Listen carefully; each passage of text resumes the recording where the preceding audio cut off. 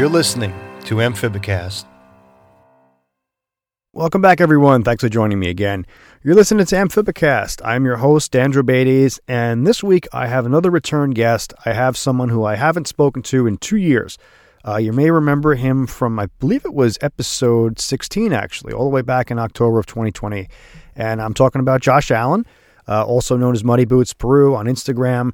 Josh and I had a little bit of time to catch up, and I really wanted to get him back on the show to talk about what's happened since we spoke last, and just some of the updates and some of the things that he's working on now in Peru. But, of course, before we get into that, of course, the usual stuff. Thanks, everyone, for the nice reviews. Apple Podcasts and Spotify, it goes a long way, helps the show get out there to a wider audience. And for everything else, if you want to support the show, there's a couple of different options. You can become a patron on Patreon. I have a few different tiers there. $5 tier get you a shout out at the beginning of an upcoming episode. And you'll also find links through the link tree that I have in the show description for the merch shop, as well as links to support Panamanian frog conservation and a 10% discount off of In Situ Ecosystems just by being a listener. So if you want to support the show, you want to get some cool stuff, check out those links. And other than that, I'm ready to get into it tonight. Josh, you with me? How you doing tonight? Hey, Dan. Yeah, I'm with you. Doing pretty well. How are you doing? Yeah, it's fantastic to have you back. And it's amazing. Like the connection, like the audio quality from Peru is like incredible. Because I've had guests that are in the U.S. that are like one state away, and their audio quality isn't that great. And I have you all the way from Peru, and it's like it's perfect. So I'm really happy that we've got a good connection. Wow, that's great to hear. Yeah. So the last time we spoke, almost 2 years. Actually, it was more than 2 years ago. We talked about a lot of what was going on in Peru and some of your unique observations in terms of just being a presence in the area, seeing wild frogs, seeing wild Ranitomeya, running tours into the wild, and the effects that industry and farming and agriculture, and now a new element that we haven't talked about before is mining. But why don't you catch us up on what you've been up to in the past 2 years so we can kind of get everybody on the same page. What have you been up to since we talked last? Yeah, so what have I been up to since we talked last? Well, I guess I was in quarantine.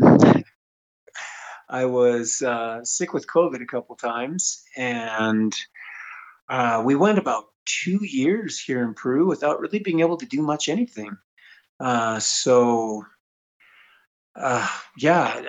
only been able to really do a few trips since the pandemic started. I did get to go to a really interesting region of Peru that's right next to the Bolivia border.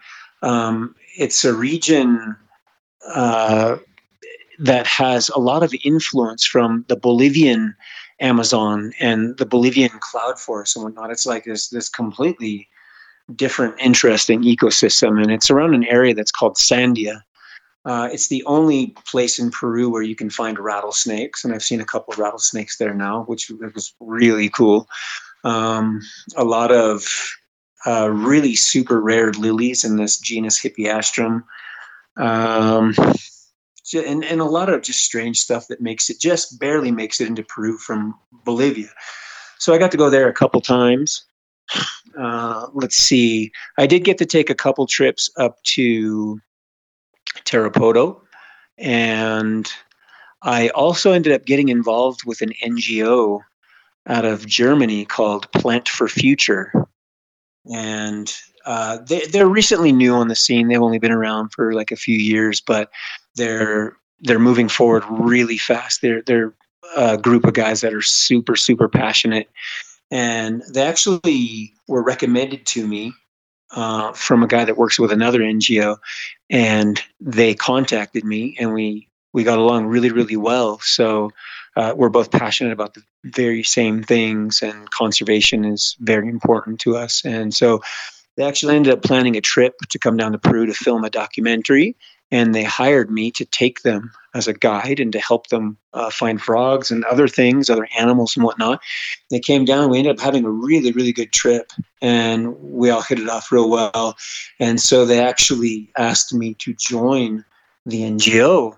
And so that's kind of been my focus as of late, just really, really heavily focused on conservation efforts and helping this NGO move forward in Peru. What's it like being a guide?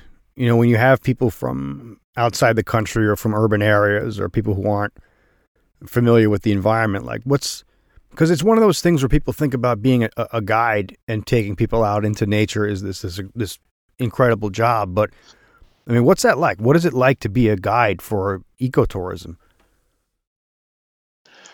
So being a guide for ecotours it's really amazing. I love it. Um, I'm basically doing what I would do anyways, but I've managed to like quote unquote make a career out of it, and uh, I've been to these places where I take clients many times. Most of them I've been to many times. I've seen these animals many times. So I don't have the same reaction as I did when I first saw, for example, the poison frogs. I don't have that same reaction anymore. I still love seeing them. It never gets old, but it's just not like it was the first time. And I'm sure, most people can relate to that. But what really excites me now is when I take my clients to see those same animals or those same places, and I see their excitement for seeing it for the first time. And I totally live off of that. I love it. It's just sharing something that I'm so passionate about with others and seeing them get excited is what drives me to continue doing this. It must be really incredible. Yeah, it's really incredible. So when I take people to the jungle for the first time, and they've never been there, or they've only had very few experiences in the jungle, it's something very new for them. So we get to an amazing spot, and I'll explain to the group, okay, we're gonna come into this spot. We can find whatever species there are, these cool plants of whatever other species, and when we get into the forest, stick together. We're a group. We have to stick together so no one gets lost. If anything happens to anyone, we can help the others, and mainly just so we don't get lost. And they're like, okay, we all agree on that. And then, like, as soon as we get into the forest, they're like children in a toy store. They just disappear. So I have to go around and I have to like collect the group back sometimes and bring order to everything. And then we make our way through the forest, and it's always a good time. It's always a great time. I can remember one time where I brought a group from the United States to some forests around Iquitos to go see some frogs up there. And before leaving the actual city of Iquitos, we took just a quick tour around this giant market called Belen. And I explained to everyone the same thing. So when we get into the market, stick together as a group because you could get robbed. Otherwise, don't split up. And it was the same thing. Okay, we won't split up and all that kind of stuff. We'll stick together as a group. But like literally, as soon as we got into the market, they just all started wandering off, looking at everything, just like children, basically. And unfortunately, two of them ended up getting robbed.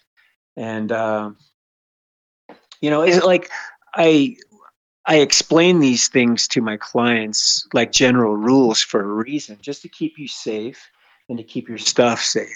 Other than that, like it's always a good time. I've really never had any bad clients. It's really a pleasure to share this experience with people. How much of a draw is the frogs? Like, do you get a lot of people that come down there just specifically looking to see wild poison frogs? Actually, most of my clients have been to see poison frogs, specifically poison frogs. I've had a few clients come down to see tarantulas, and a few others come down to see, just in general, whatever, some glass frogs and snakes and things like that as well. But I would say like 90% of my clients come down to see poison frogs specifically. I'd love to see both the tarantulas and the poison frogs because I remember you and I were talking like 2 years ago. You showed me some pictures of some really, really amazing native tarantulas. And I mean, have you? We could talk about that for a couple of minutes before we get into the meat of tonight's discussion. But have you seen any like really, really interesting tarantula species, or like what have some of those encounters been like? Well, there's always interesting tarantulas to see in Peru, and there's always new species to be discovered. There's so many species here. ridiculous.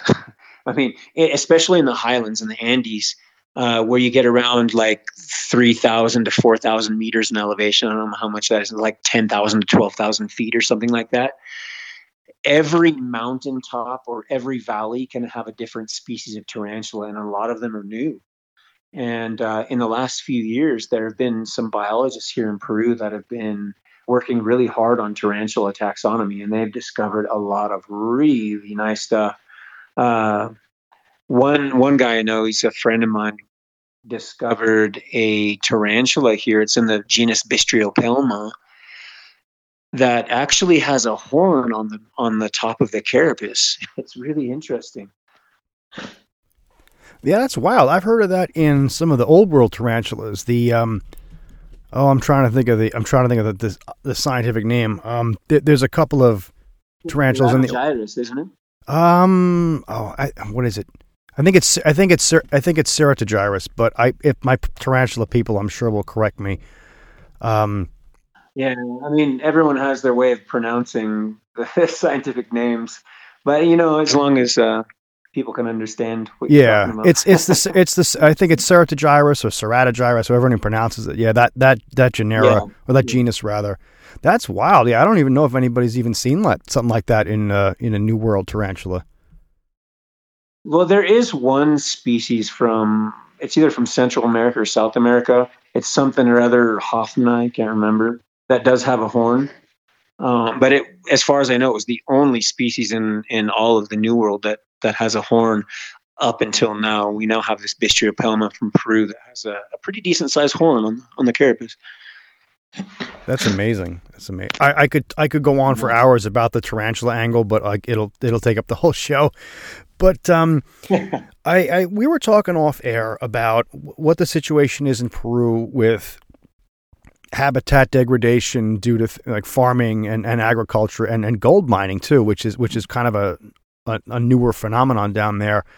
And I want to walk through all that because I personally place a tremendous amount of value on where these things come from, because obviously, even though the show is about frogs, I like to keep it a pretty holistic approach. And I think it's very important that we appreciate wild frogs in addition to captive frogs, because number one, they're wild frogs. They're deserving of admiration and respect, I guess you could say that. But I feel like if we're keeping these things in captivity, we really need to have some sort of an understanding in terms of what's happening to them in the wild, because there could very easily come a point where there's none around anymore. And you actually made quite an interesting discovery with one of the Ranitomeya species. We'll get into that as well, because that was also really, really interesting to me. But I want to talk about an area that was completely lost, an area of extreme biodiversity that you had some experience with, and we'll kind of get into some of the areas that you've been exploring now and what the future is. But tell us about Kilometer 7. What is Kilometer 7? What went on there, and then what was the end game for it, where it just became completely not there anymore?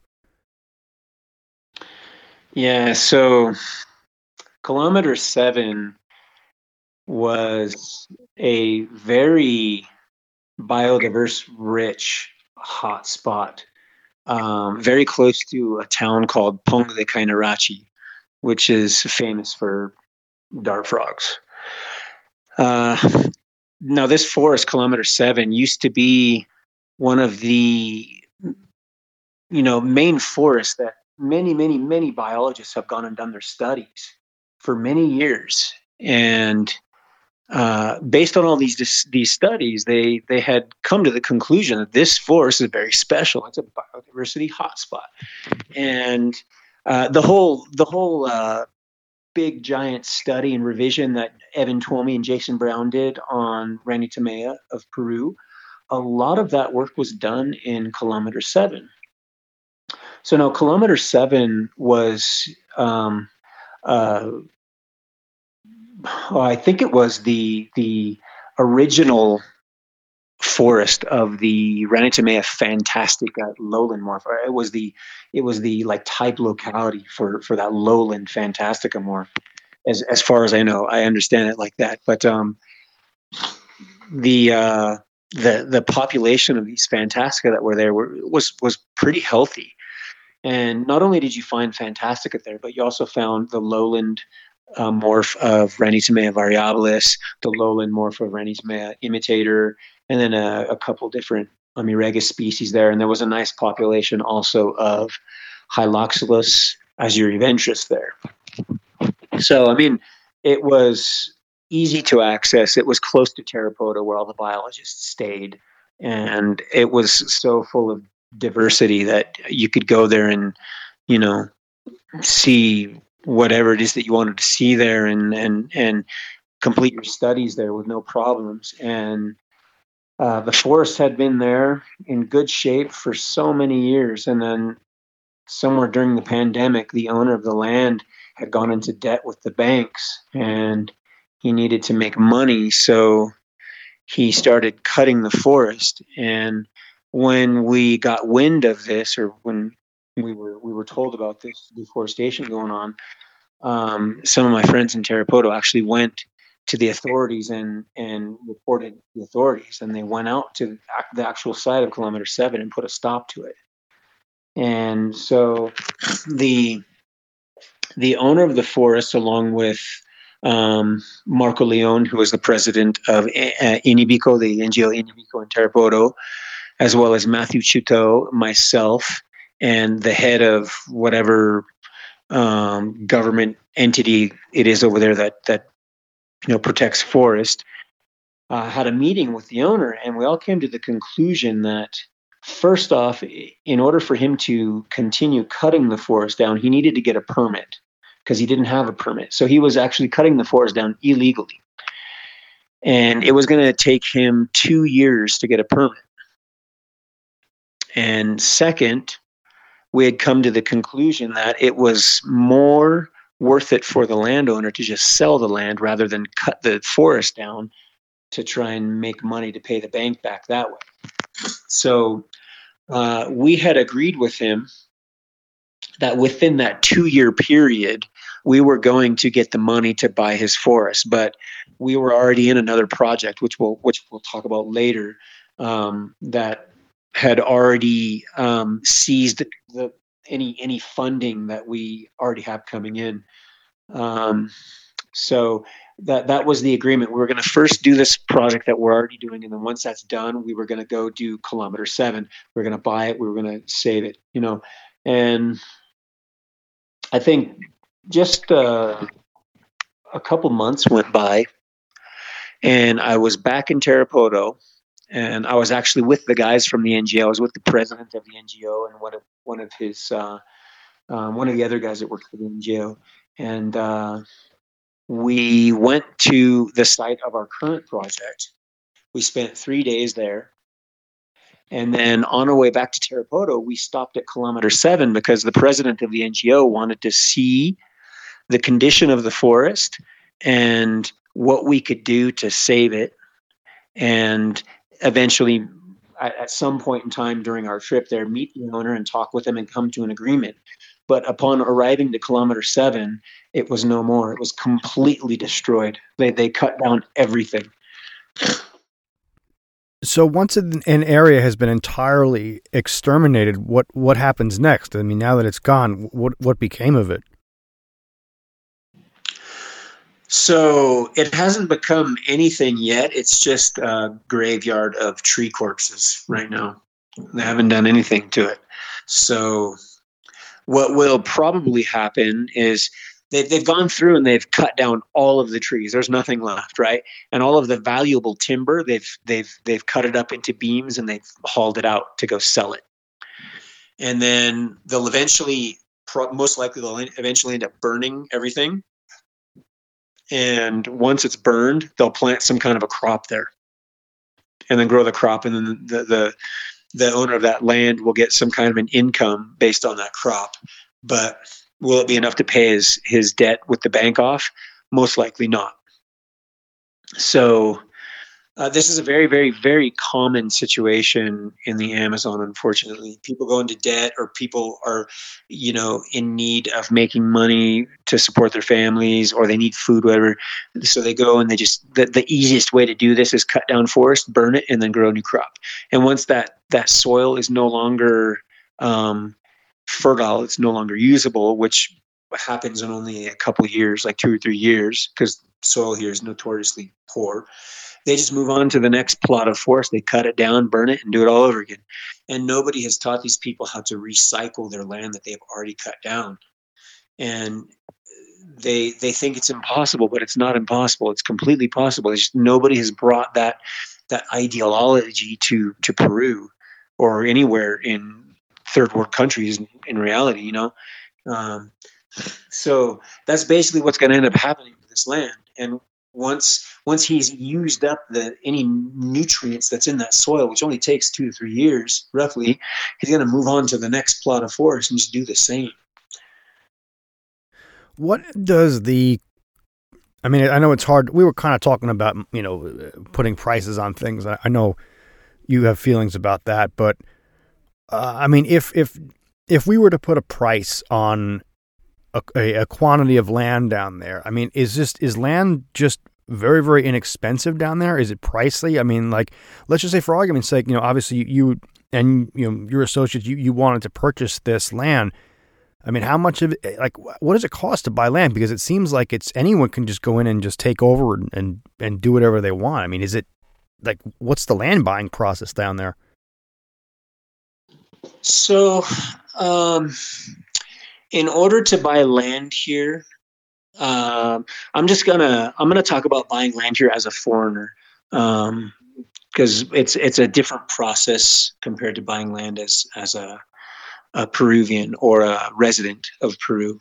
So a foreigner, in order to buy land here, they can buy land, but in order to do so, it's kind of a tedious process. So they have to get permission to be able to sign documents in Peru, one, and two, they need to be present in Peru to be able to sign the document, or they need to be able to pass power of attorney to somebody that's trustworthy in order to sign the document.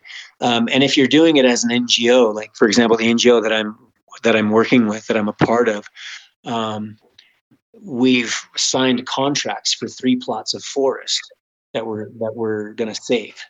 And in order to do so, the president of the NGO has to get all of these legal documents from Germany, all about the NGO, who are the members, what their vision is, what their projects are based on, and they have to get all of that stuff apostilled and then sent to Peru. And then he has to get permission to legally sign documents in Peru. And then he has to come down to Peru and be present within the country while we're doing all this process. And then he has to be present to be able to sign the documents for the land and everything. And it's just like, it's way too complicated. Now, if you're not doing this for a business or an NGO or something like that, it's a little more simple. But the cost of land here, I would say, is relatively cheap compared to the United States, for example, based on where you're looking at buying your land. Now, if you're wanting to buy land in, for example, Cusco, which is very close to Machu Picchu, or any land that's anywhere close to Machu Picchu, you can expect to pay equivalent prices in dollars. Like, you're looking at like $200,000 for a little lot or something like that, or even $500,000 for a little lot, or even all the way up to $1 million for a lot. It's ridiculous. And then there are some areas around Tarapoto, which, I mean, it's not really known for much anything except for poison frogs and then a couple waterfalls or something like that. There are areas around Tarapoto where they're selling plots of land for like $500,000, and it's crazy. And it's all because foreigners have come in and they started buying land. So people started raising the prices ridiculously. There's another place called Gokta Waterfall, where land prices have done the same thing. They've skyrocketed to where you'll actually end up paying more for a piece of, like, just a little plot of land that's like, you know, it's like a little lot that you would typically find in any town, you know, which could probably like be like a few thousand square feet, not even big. You could pay hundreds of thousands of dollars for that just because of the locality, you know. So prices can be fairly similar to the United States, but where we are looking at buying land to protect and conserve habitat and species, land prices are pretty reasonable, actually. So you can get land anywhere from like $1,000 to $2,000 on up to about $5,000 or $6,000 per hectare. Now, a hectare of land is 2.5 acres, to give you an idea. So, or 10,000 square meters. That's pretty big. So, if you want to do like a conservation project and you want to buy 100 hectares of land, or even 50 hectares of land to protect this forest, you can oftentimes get the price lowered even more per hectare. So you can pay, you know, around $1,000 or even less than $1,000 per hectare. And I mean, it's ridiculously cheap sometimes. And you know, NGOs like the one that I'm working for are really, they're super passionate about conservation and making sure that there is not only a future for humans, for mankind, for our children or our children's children, but also a future for the animals that call that forest home. So we go out in these areas and we look at land prices and stuff, and it's like, okay, well, yeah, that's affordable. But then all of a sudden, when you look at the price of the entire plot of land overall, you're looking at like $200,000 or sometimes more just for like, you know, 13 or 14 square hectares of land. It's like, but well, that's not a lot of land when you really look at it from a conservation standpoint, you know. Okay, so we got this plot of land that's, say, 14 hectares, or 14 hectares, I'm sorry. 14 hectares, sorry. Remember, 1 hectare is 2.5 acres. And you're thinking like, okay, $200,000 or $150,000, something like that. Okay, that's not bad at all. But when you look at the actual scale of those 14 hectares on a conservation basis, it's like, that's not much. What are we going to do with that? Nothing. It's nothing on a conservation level, you know. So you would have to buy a dozen of those plots or dozens and dozens of those plots in order to really actually be able to validate a conservation effort, you know. So that's what we're in right now. We've signed contracts for 3 pieces of land now, but like the numbers that I just threw out there, you can imagine the amount of money that we're having to come up with now to be able to pay these pieces of land out.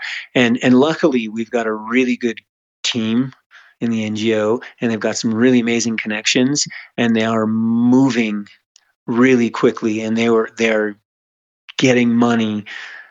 Sometimes it seems like out of thin air. They're doing a really good job. And we've already gotten enough money just in a couple months to pay one of those lots off. And now we're working on getting the money to pay the other lots off. But we need help. Like, we can't do it on our own, you know.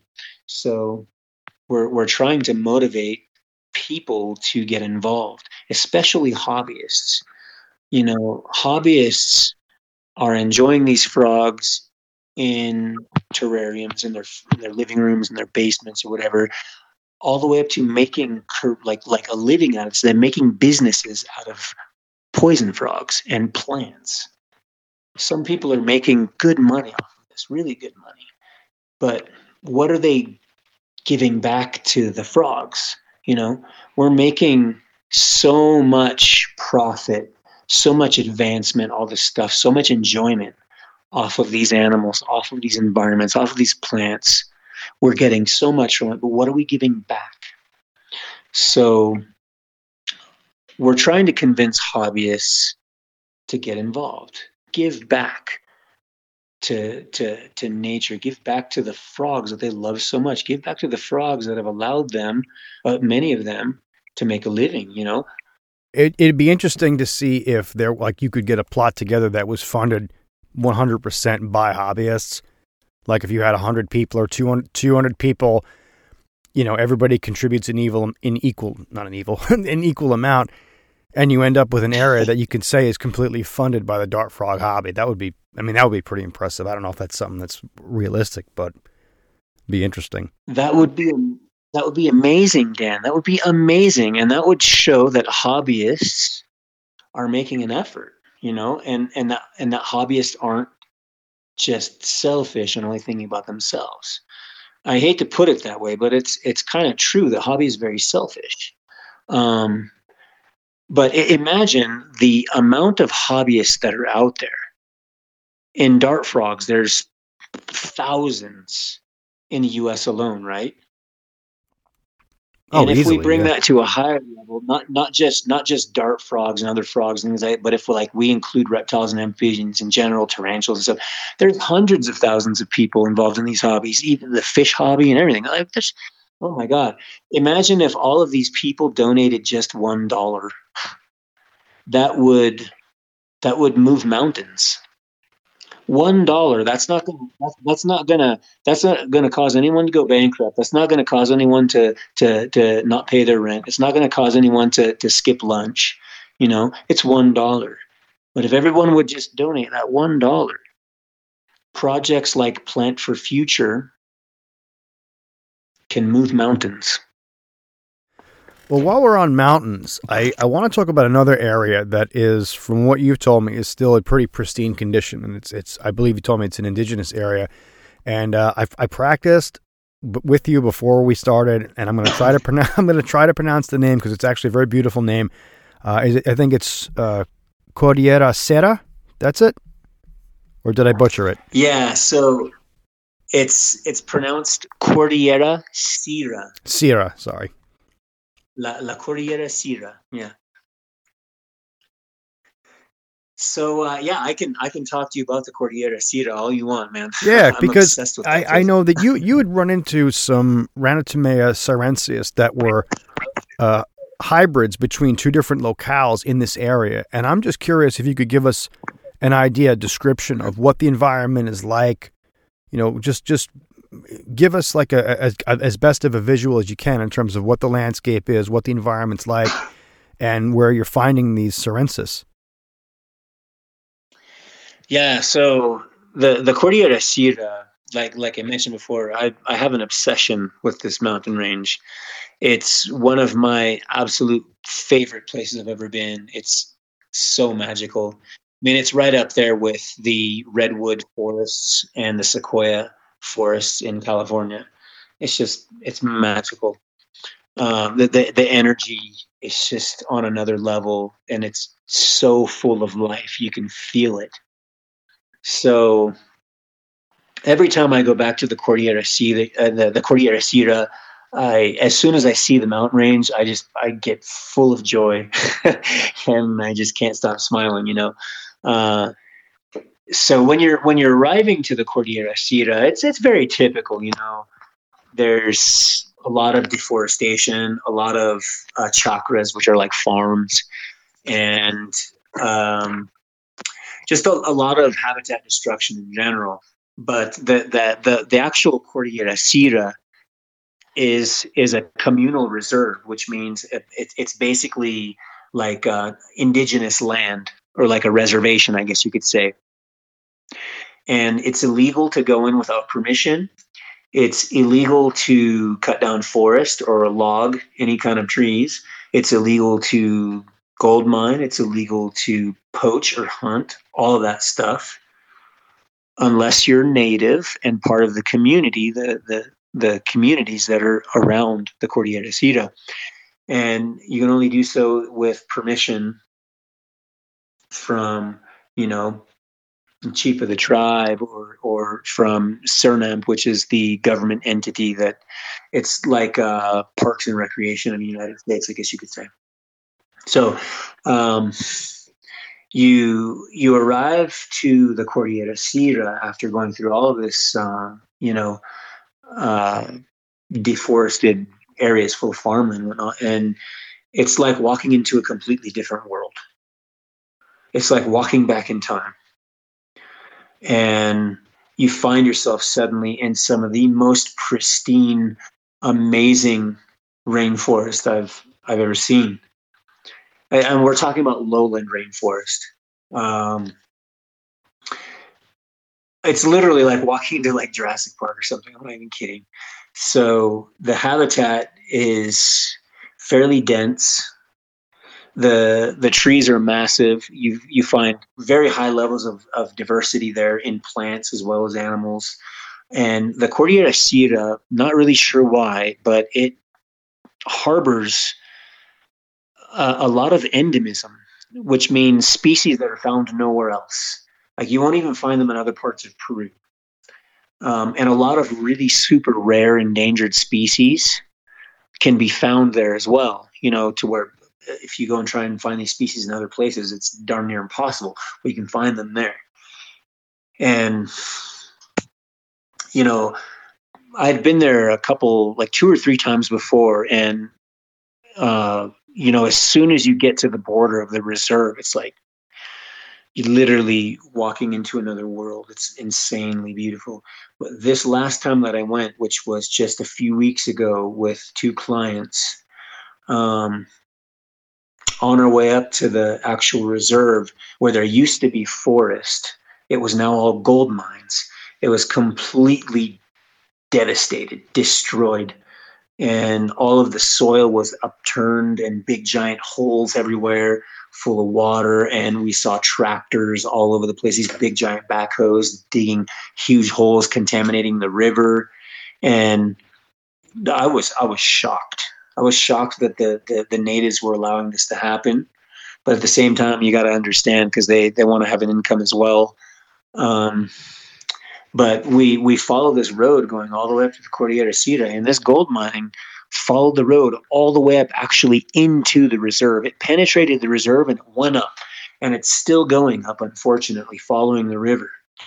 And for me, it was depressing to see, because like I mentioned before, that is one of my absolute favorite places on the planet, and I'm seeing it being gutted by gold mining. When you talk about the soil, obviously, we all kind of know that rainforest soil is typically pretty poor in nutrients.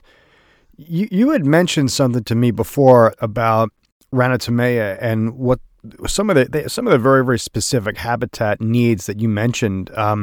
You mentioned soil in that as well. So obviously soil degradation is going to be having a population on wild frogs, but do you want to tell us about the importance of soil as it relates to Ranitomea as you've observed it?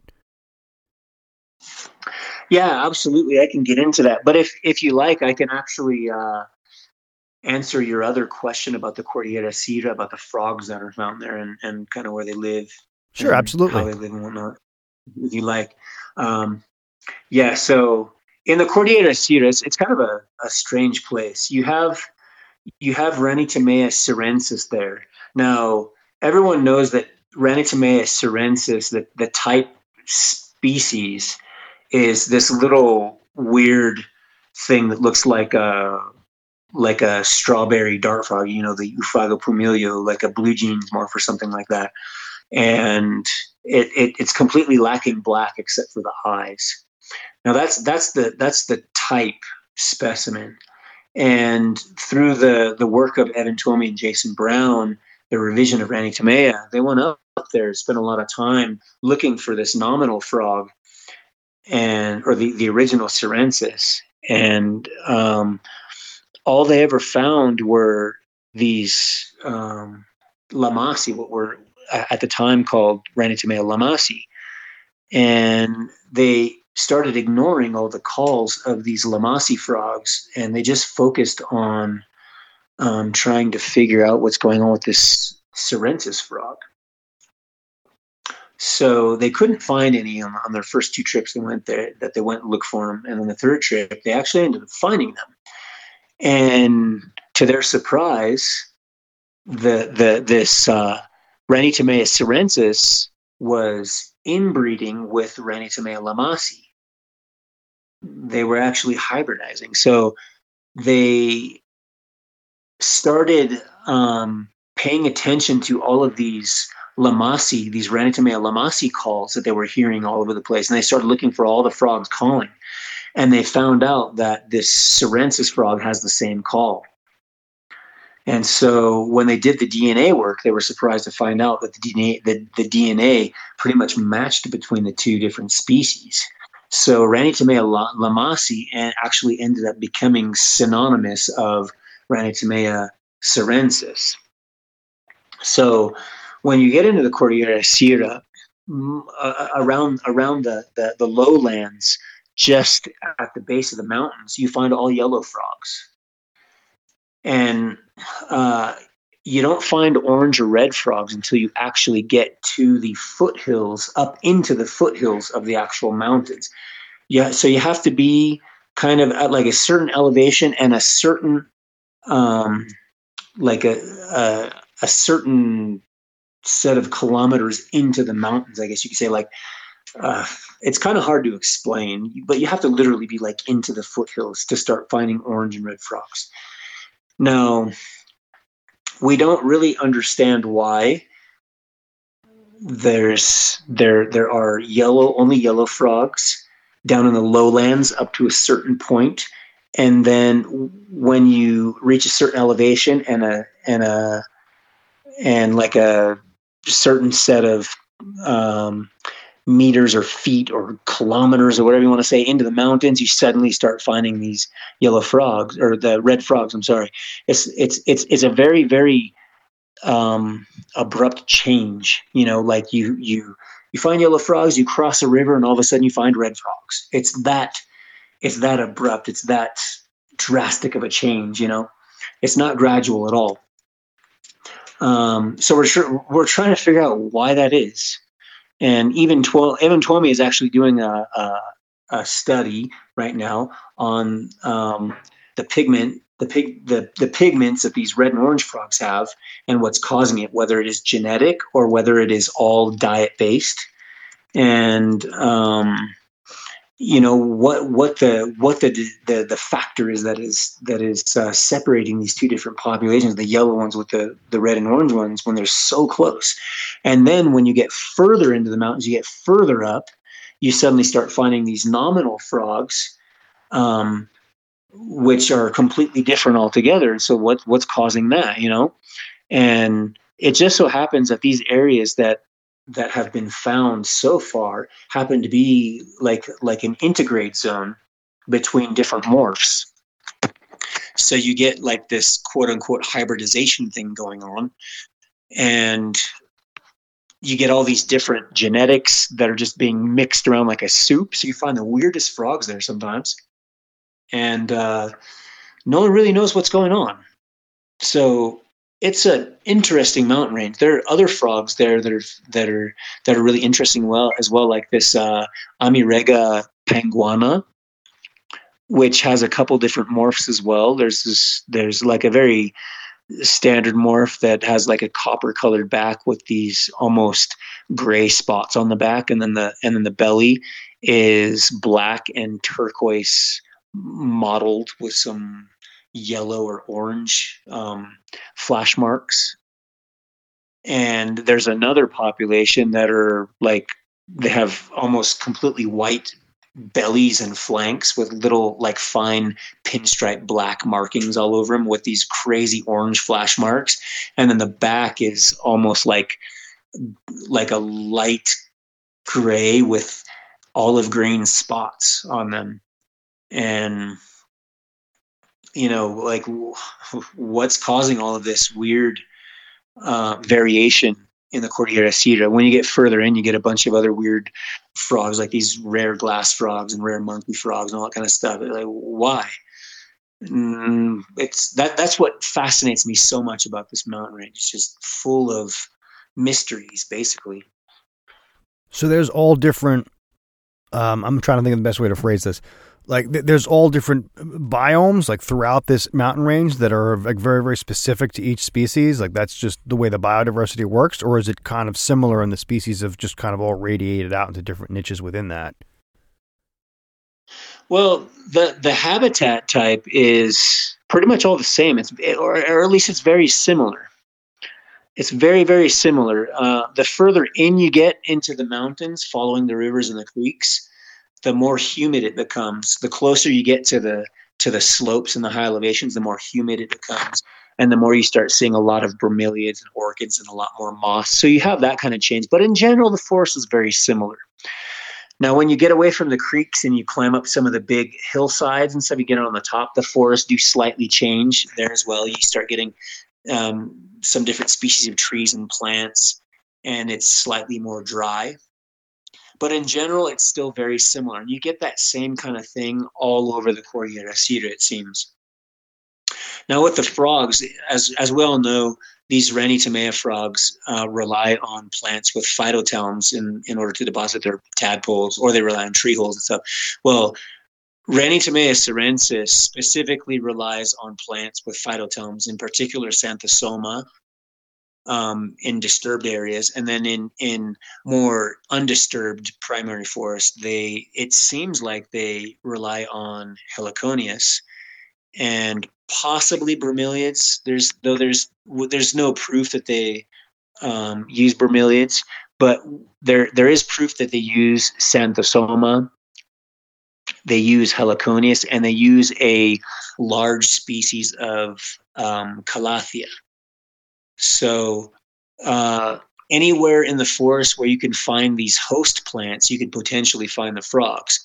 And if you go into any forest around there where there aren't host plants, that means that maybe it's not humid enough, the soil dries out too much, or something like that. And the plants, it's not preferable habitat to the plants, therefore it's not going to be preferable habitat to the frog. Is that what you meant by the soil being something that was really important to sustaining a population of these species of Ranitomea?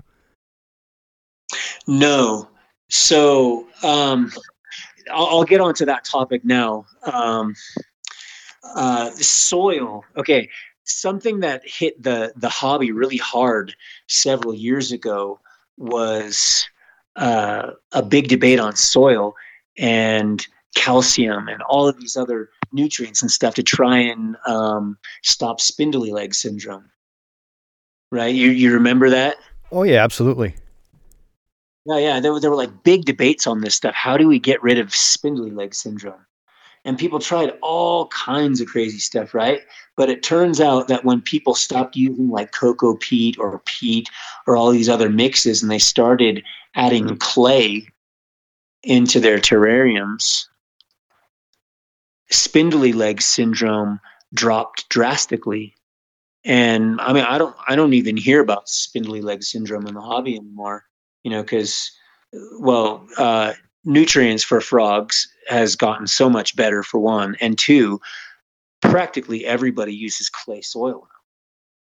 So, I mean, that tells you something right there. If you're having such issues using other types of soil, these organic soils, you're getting problems with the health of your frogs, especially the offspring. And then all of a sudden you change that substrate type that you use in your terrarium to mineral-based clay soils, and all of a sudden all of your problems disappear.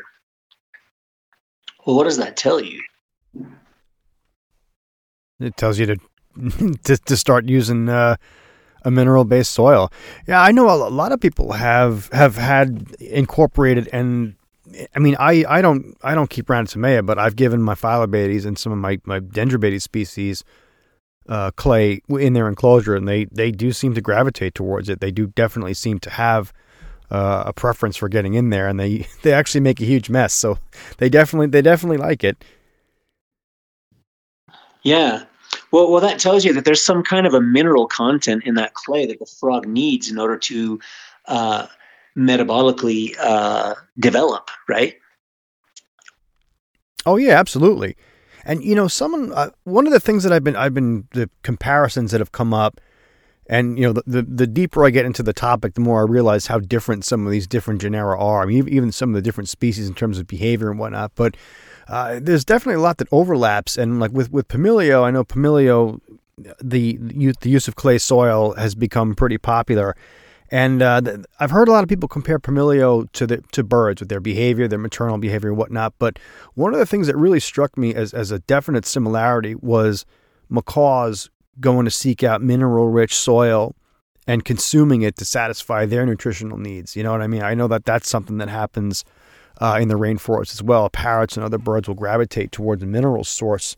So, I mean, I'm assuming it would only be natural to assume that frogs do the same thing. Yeah, mammals in the forest also do the same thing. There are clay licks. Like when you think of a clay lick, usually think of a clay cliff where parrots go and they eat the clay, right? But there are clay licks in the forest that is just like it's like a low depression in the forest where water gathers or whatever, or where there's exposed clay, and all these mammals come and they eat the clay because they're getting the salts out of the clay and they're getting the minerals out of the clay. Because the Amazon forest in general is very mineral poor, and it's very it has very little salt content. So the frogs aren't any different. So when you go into a forest that has, for example, white sand or any other kind of very sandy substrate, you'll notice that the plant community in that forest is very different. And I mean, you'll find a lot of plants that frogs would use to deposit tadpoles or raise their tadpoles, whatever. You'll find beautiful creeks that Amirega and things like that would deposit tadpoles in. You definitely find ponds where other types of frogs would, lay eggs, stuff like that. But when you're in these forests that have a very high sand content to the soil, you don't find frogs. It's just poison frogs, non-existent in these types of forests.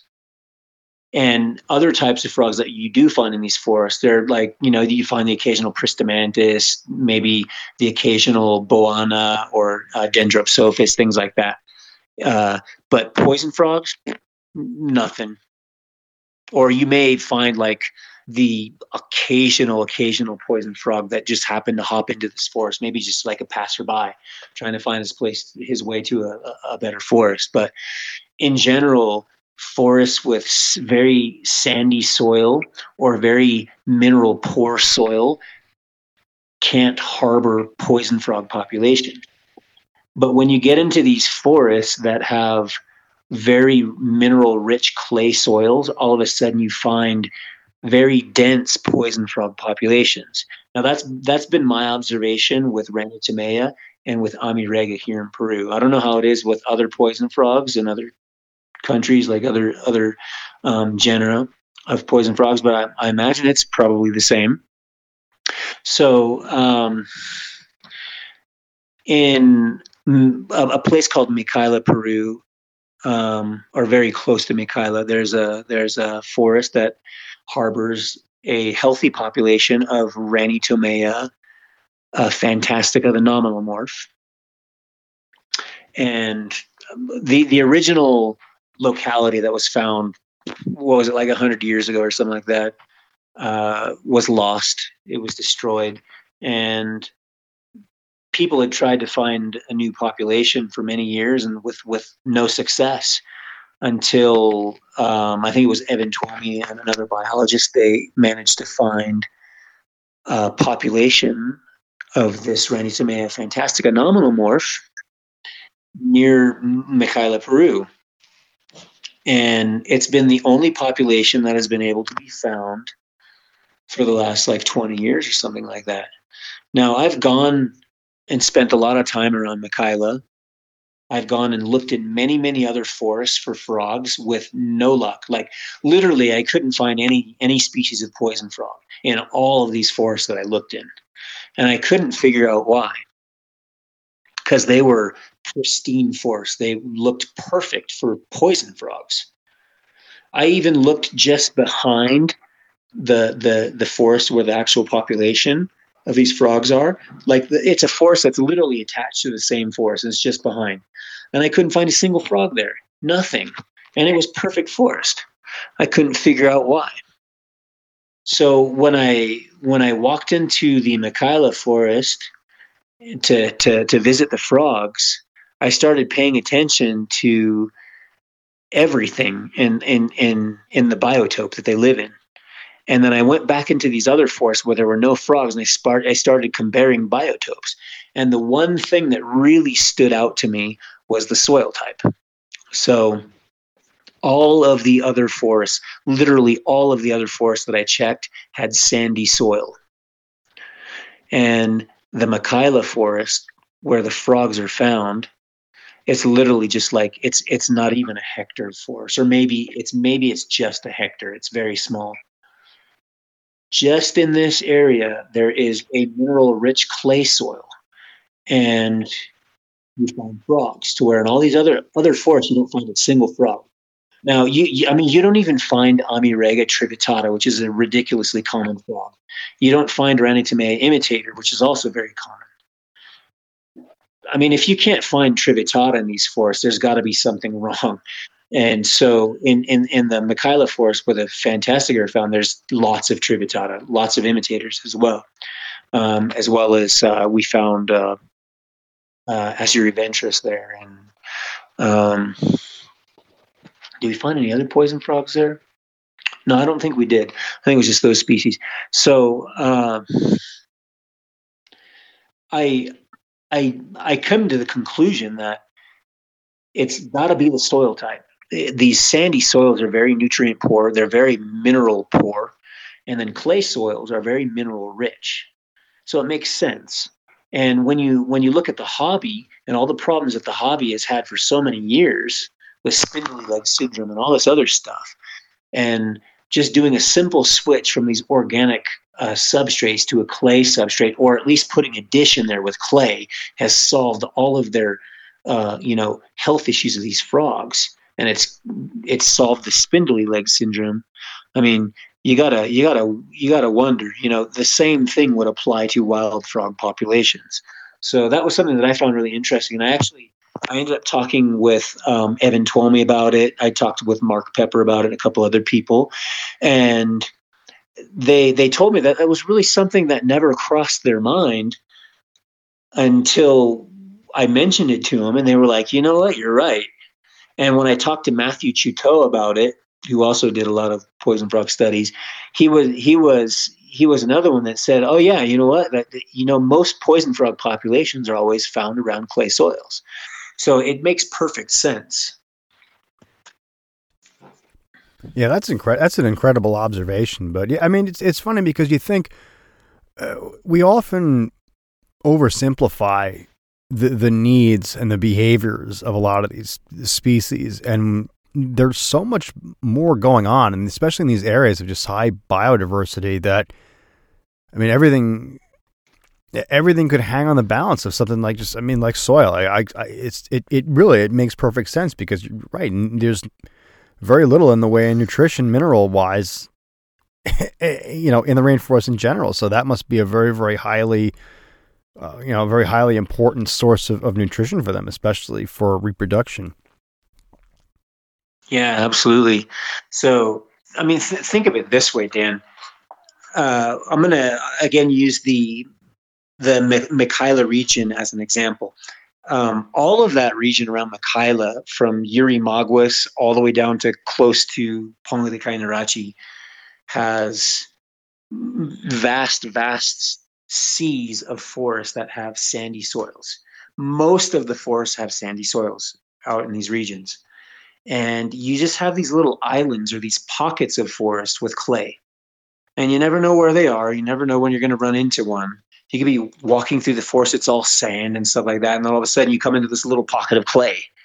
And it's just a little island, and there is where you find the frogs. And then once you walk through that forest to the other side, you're back into this sandy substrate. And it could be sandy soils for kilometers and kilometers and kilometers, or miles and miles and miles, right? So in these regions completely,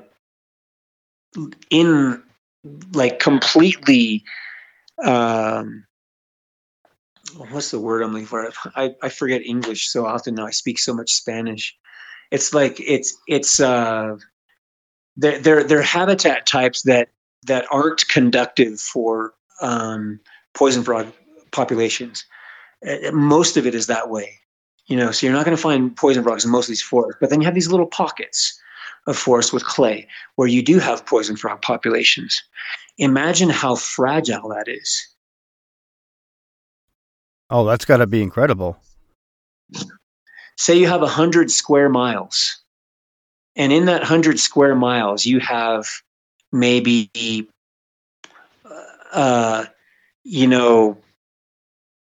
three plots of forest, little pockets of forest that is like one pocket is 2 square miles, another it's 2 square miles, another it's 1 square mile of forest that have clay that the frogs can use, and that's where the frogs are found.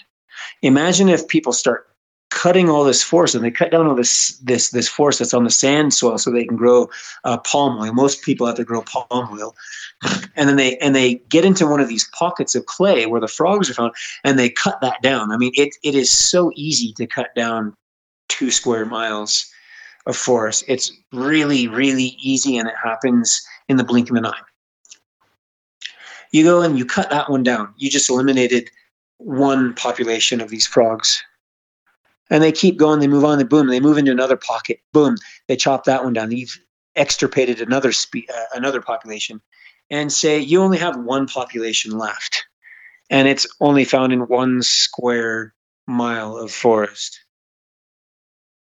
Imagine how fragile that is. And in 100 square miles of forest, by the time you get out of that 100 square miles of forest and you get into a completely different 100 square miles of forest, you suddenly get a different morph of the species, or you get a different species altogether. That's how fragile this is, Ranitomea fantastica is not considered endangered. It's just considered vulnerable because it has a fairly wide distribution, and it can be found within a protected reserve, the Cordillera Escalera. But what they don't take into consideration is within that entire range of the species, their distribution is very patchy, or it's very spotty. So these frogs they're not populating the entire forest within their range. They're populating little tiny patches of forest that are found within their entire range. And we take that to another level when we consider morphs of the species.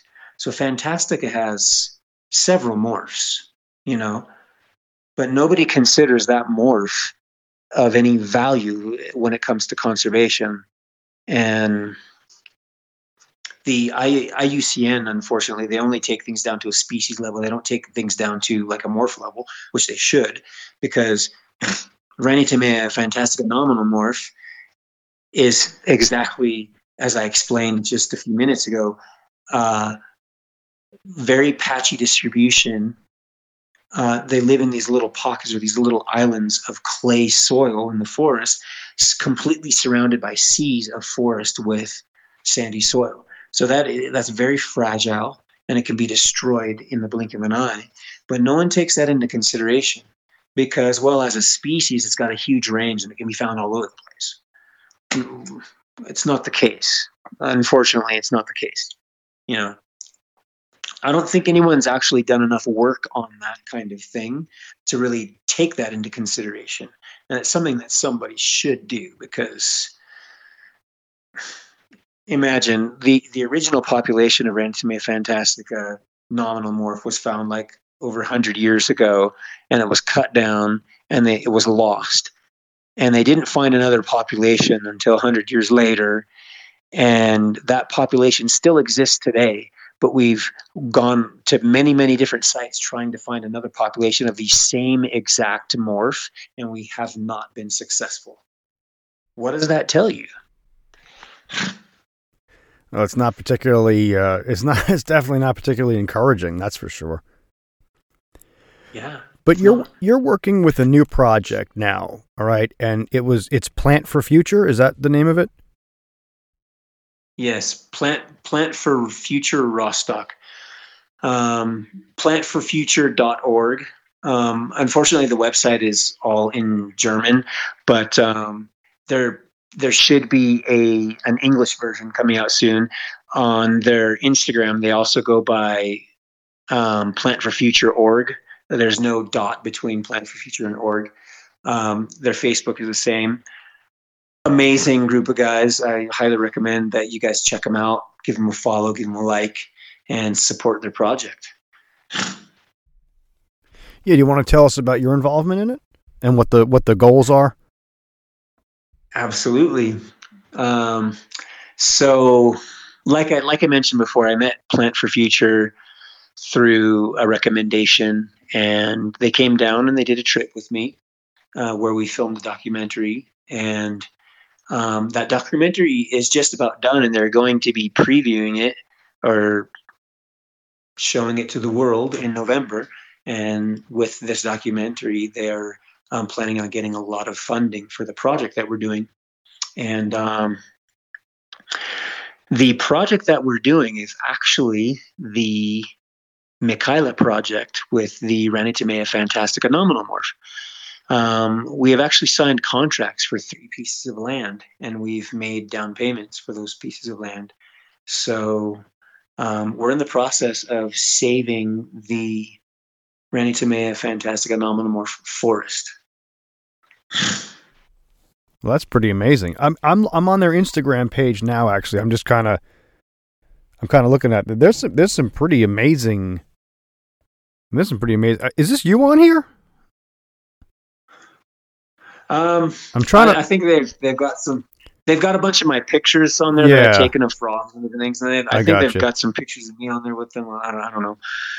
Yeah, a lot of the pictures that people have masks on, so I can't quite make out everybody's face. But I mean, some of this is even outside of the frogs. I mean, the bird pictures, and I mean, it looks like an incredible area. There's a waterfall. This is Plant for Future org on Instagram.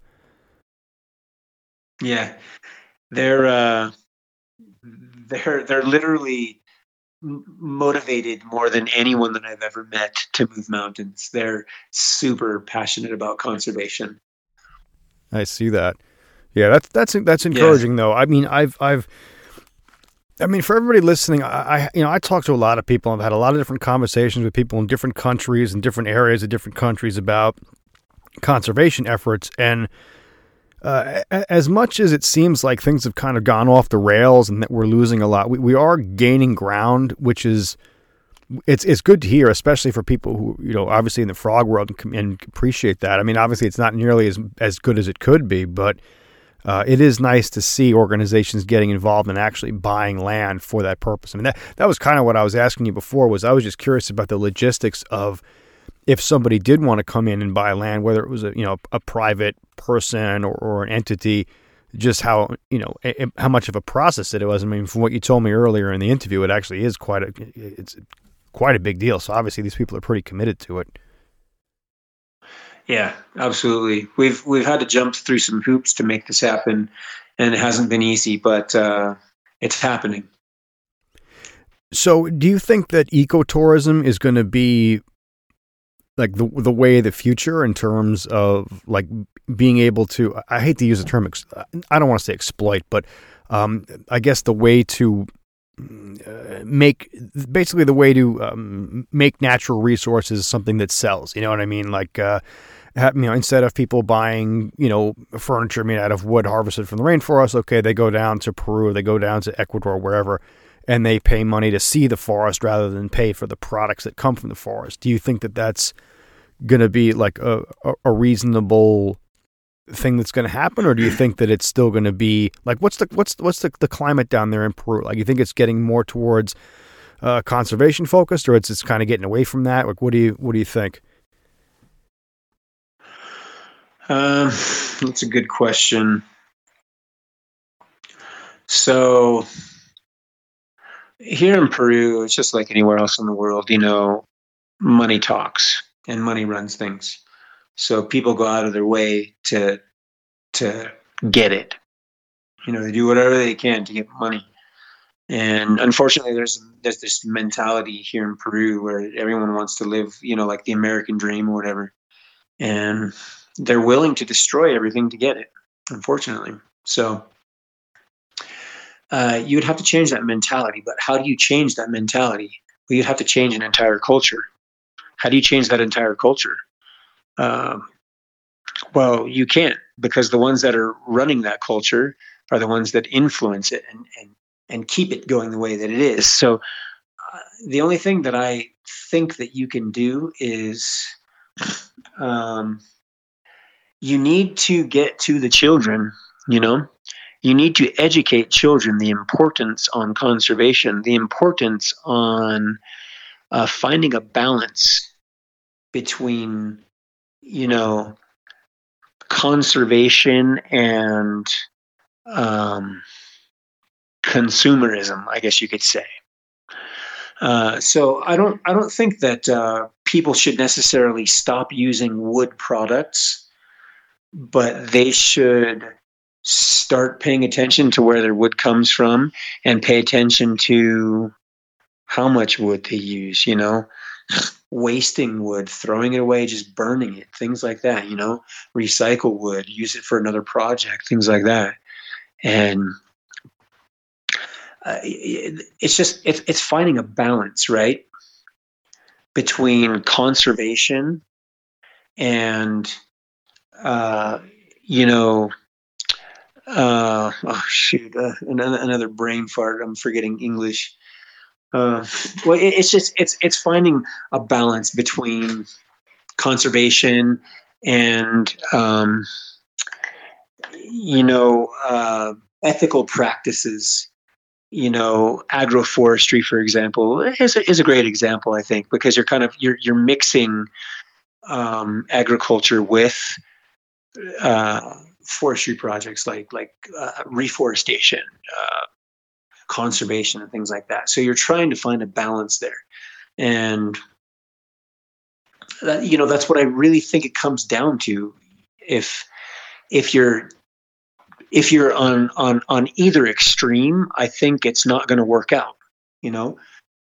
But if you can just find that balance, then I think we can really make changes in the world, because everybody needs things. They need to have things. They need to be able to make a living. They need to have experiences, I think, more than anything, rather than buying a bunch of crap and filling your house with a bunch of crap that you're never going to do anything with, or rather than making a bunch of money that you're never going to spend on anything.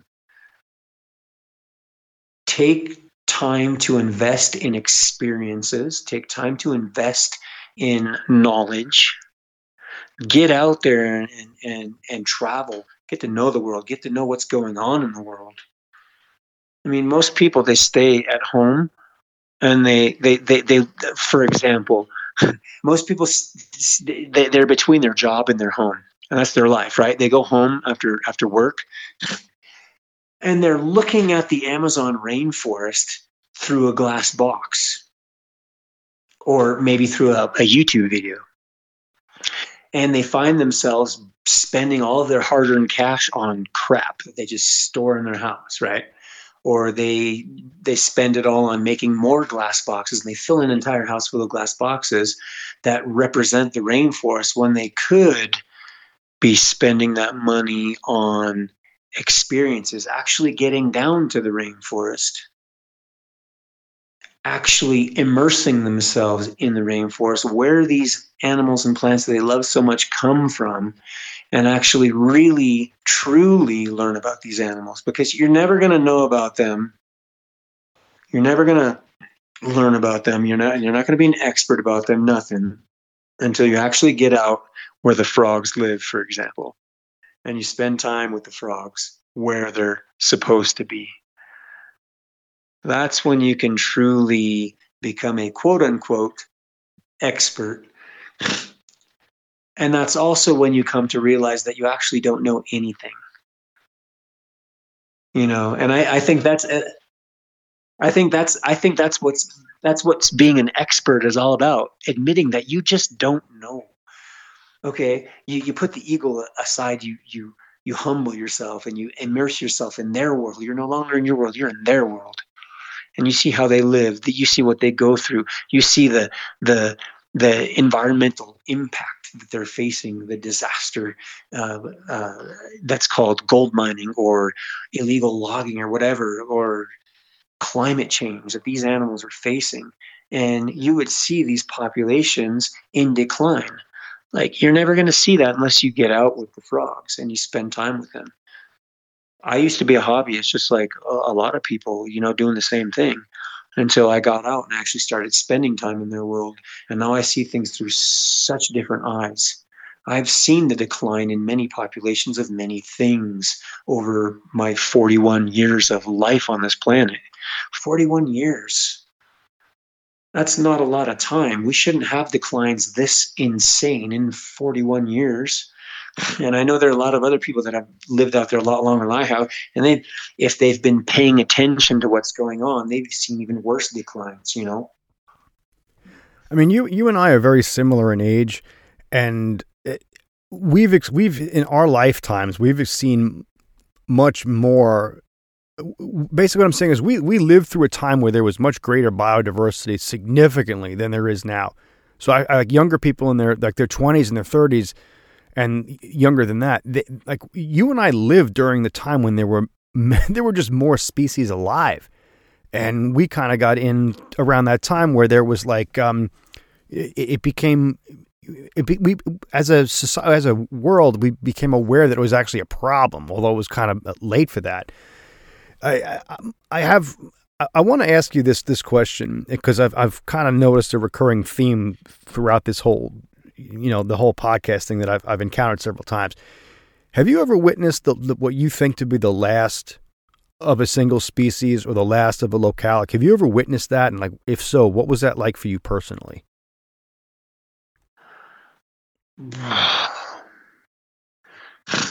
So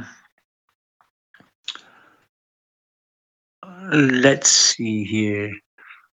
So there's one example.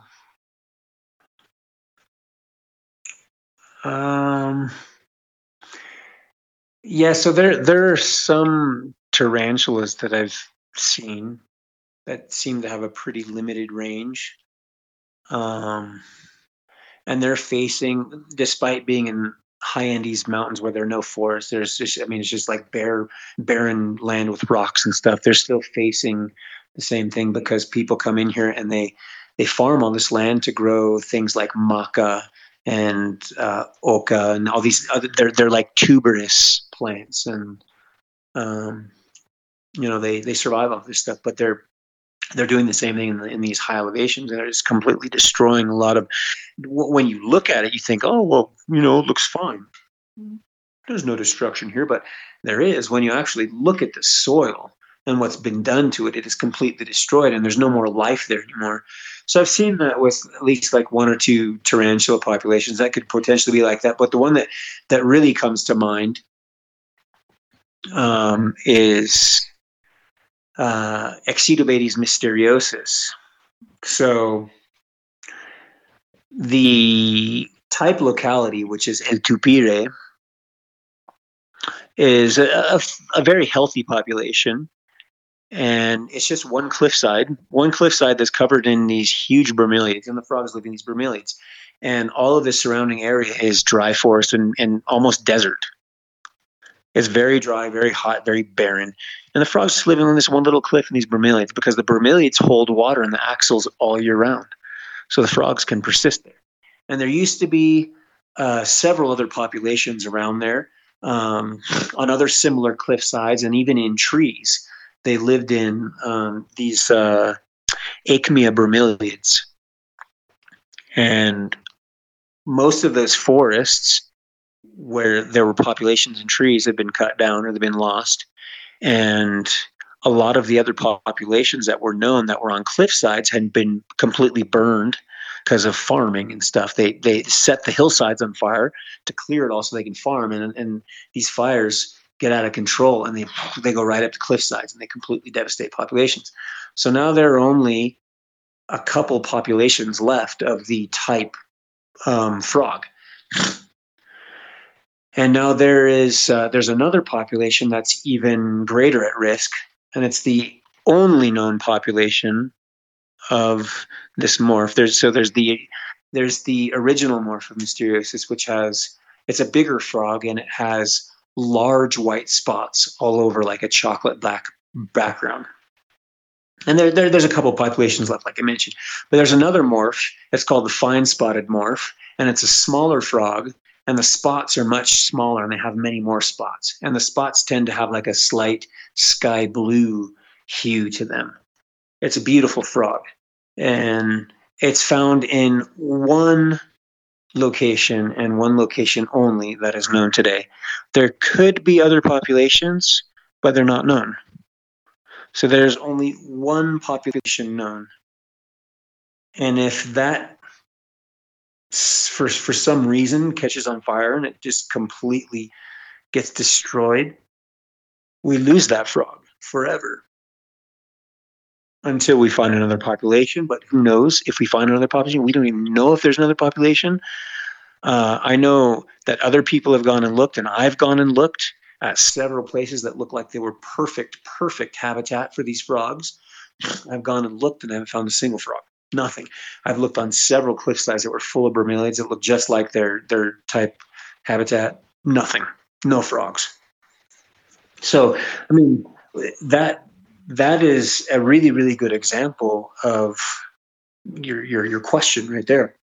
It's found in one single location and nowhere else. That brings me back to the Ranitimea fantastica thing. You have a huge range for the species, and there are several morphs found all over the place. So it's not considered endangered at any level. It's just considered vulnerable. But these different morphs have different statuses, and the nominal morph, I mean, it's found in just one little small area, and we haven't been able to find it anywhere else. But there's so much good habitat around there that there could be other little islands of clay around there where there could be hidden populations. Who knows? We can't be sure, but it's possible. Now, when we look at the Exedobates mysteriosus, it has such a special habitat that is so rare there that, I mean, you could go weeks or months looking for the right conditions, the right habitat, at the right elevation with the right temperatures, everything, and not find it. When you look at all these other spots that look like they're perfect, but there's one little factor that's missing so that the frogs aren't there.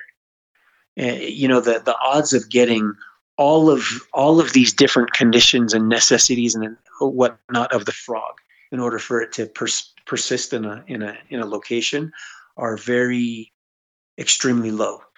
So Mysteriosus is the frog that comes to mind.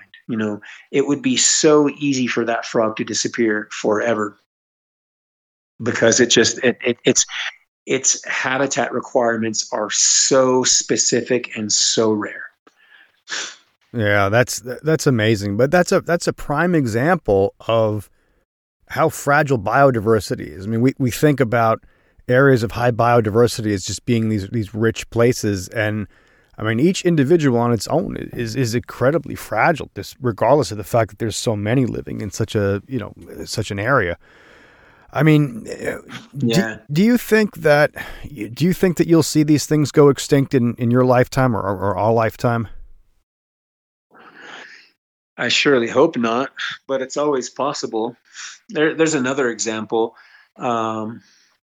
It's actually in the same region of Mysteriosus. There's a dirt road that goes from a city called Bagua Grande up a mountain, and it's all dry forest. And once you get to the very top of the forest, it's just like a little cap of cloud forest on the top. It's really interesting seeing how it all changes from desert dry forest habitat to a cloud forest. Really super interesting. But along that route, when you're like halfway up the mountain, there's a cave right on the side of the road. It's a little small cave, and there's a river that runs through that cave.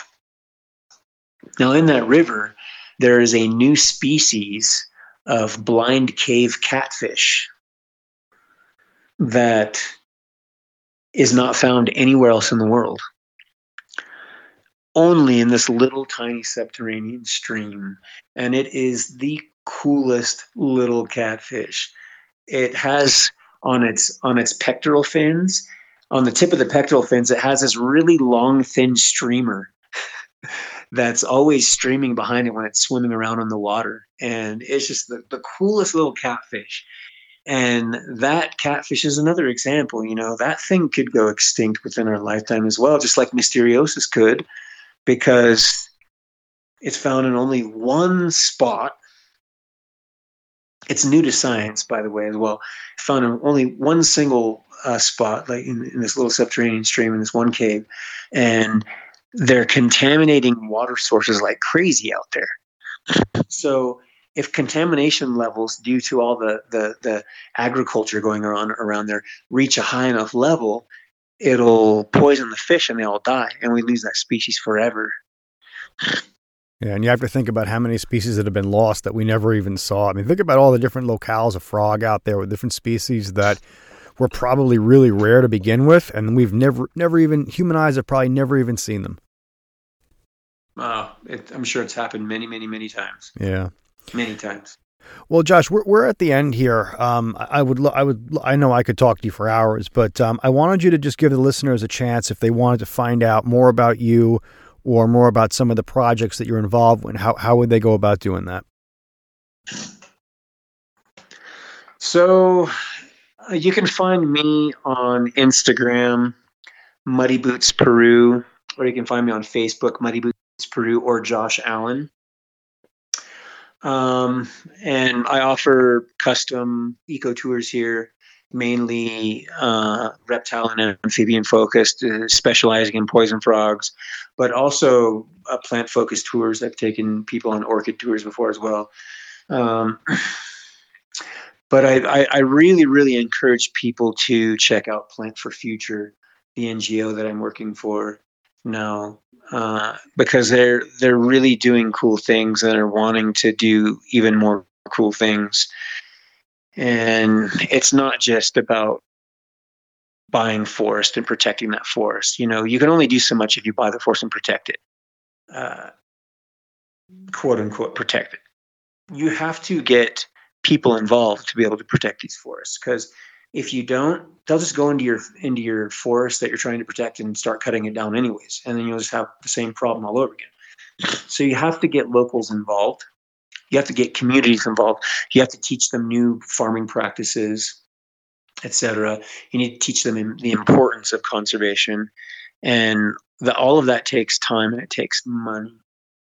And in order to get money, we need support from people that are concerned about these kind of issues, or people that just want to do some good in their life. They want to give back to the frogs that they have gotten so much enjoyment out of, for example.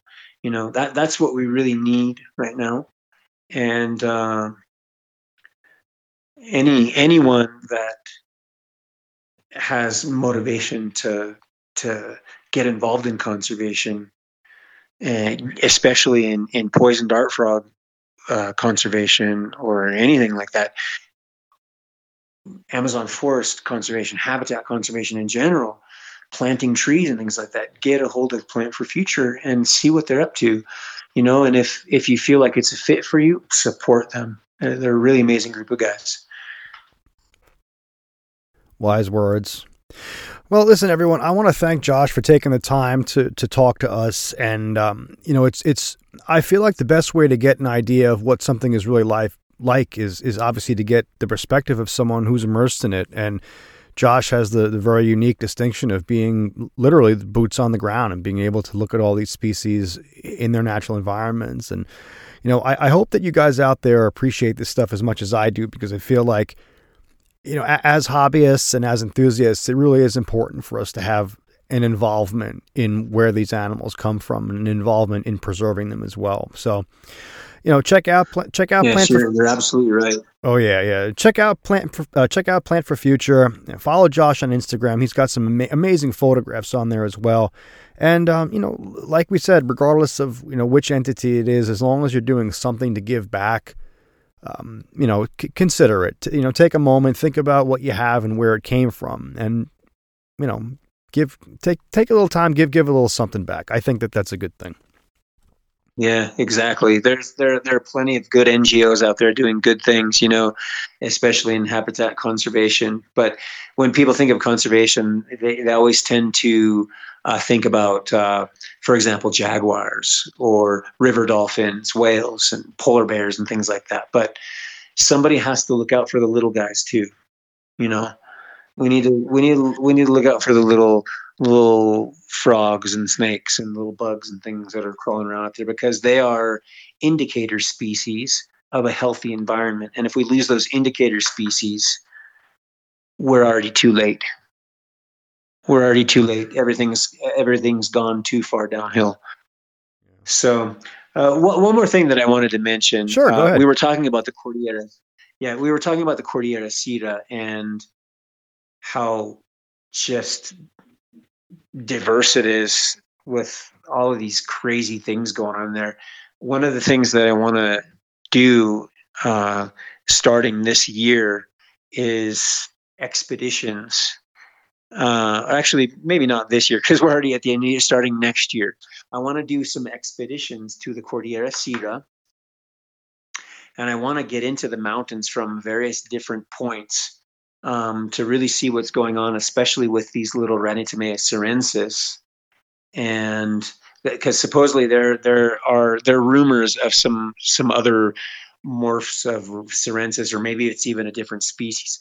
Who knows? But they're really insane looking, and they've only ever been found once. There's like 2 different morphs that have only ever been found once, and they were completely lost. There's only one photo of any of them, and it's a complete mystery. So one of the things I want to do are some expeditions up into the mountains, to get into the mountains from several different spots and just really explore and really try to figure out what's going on with these frogs.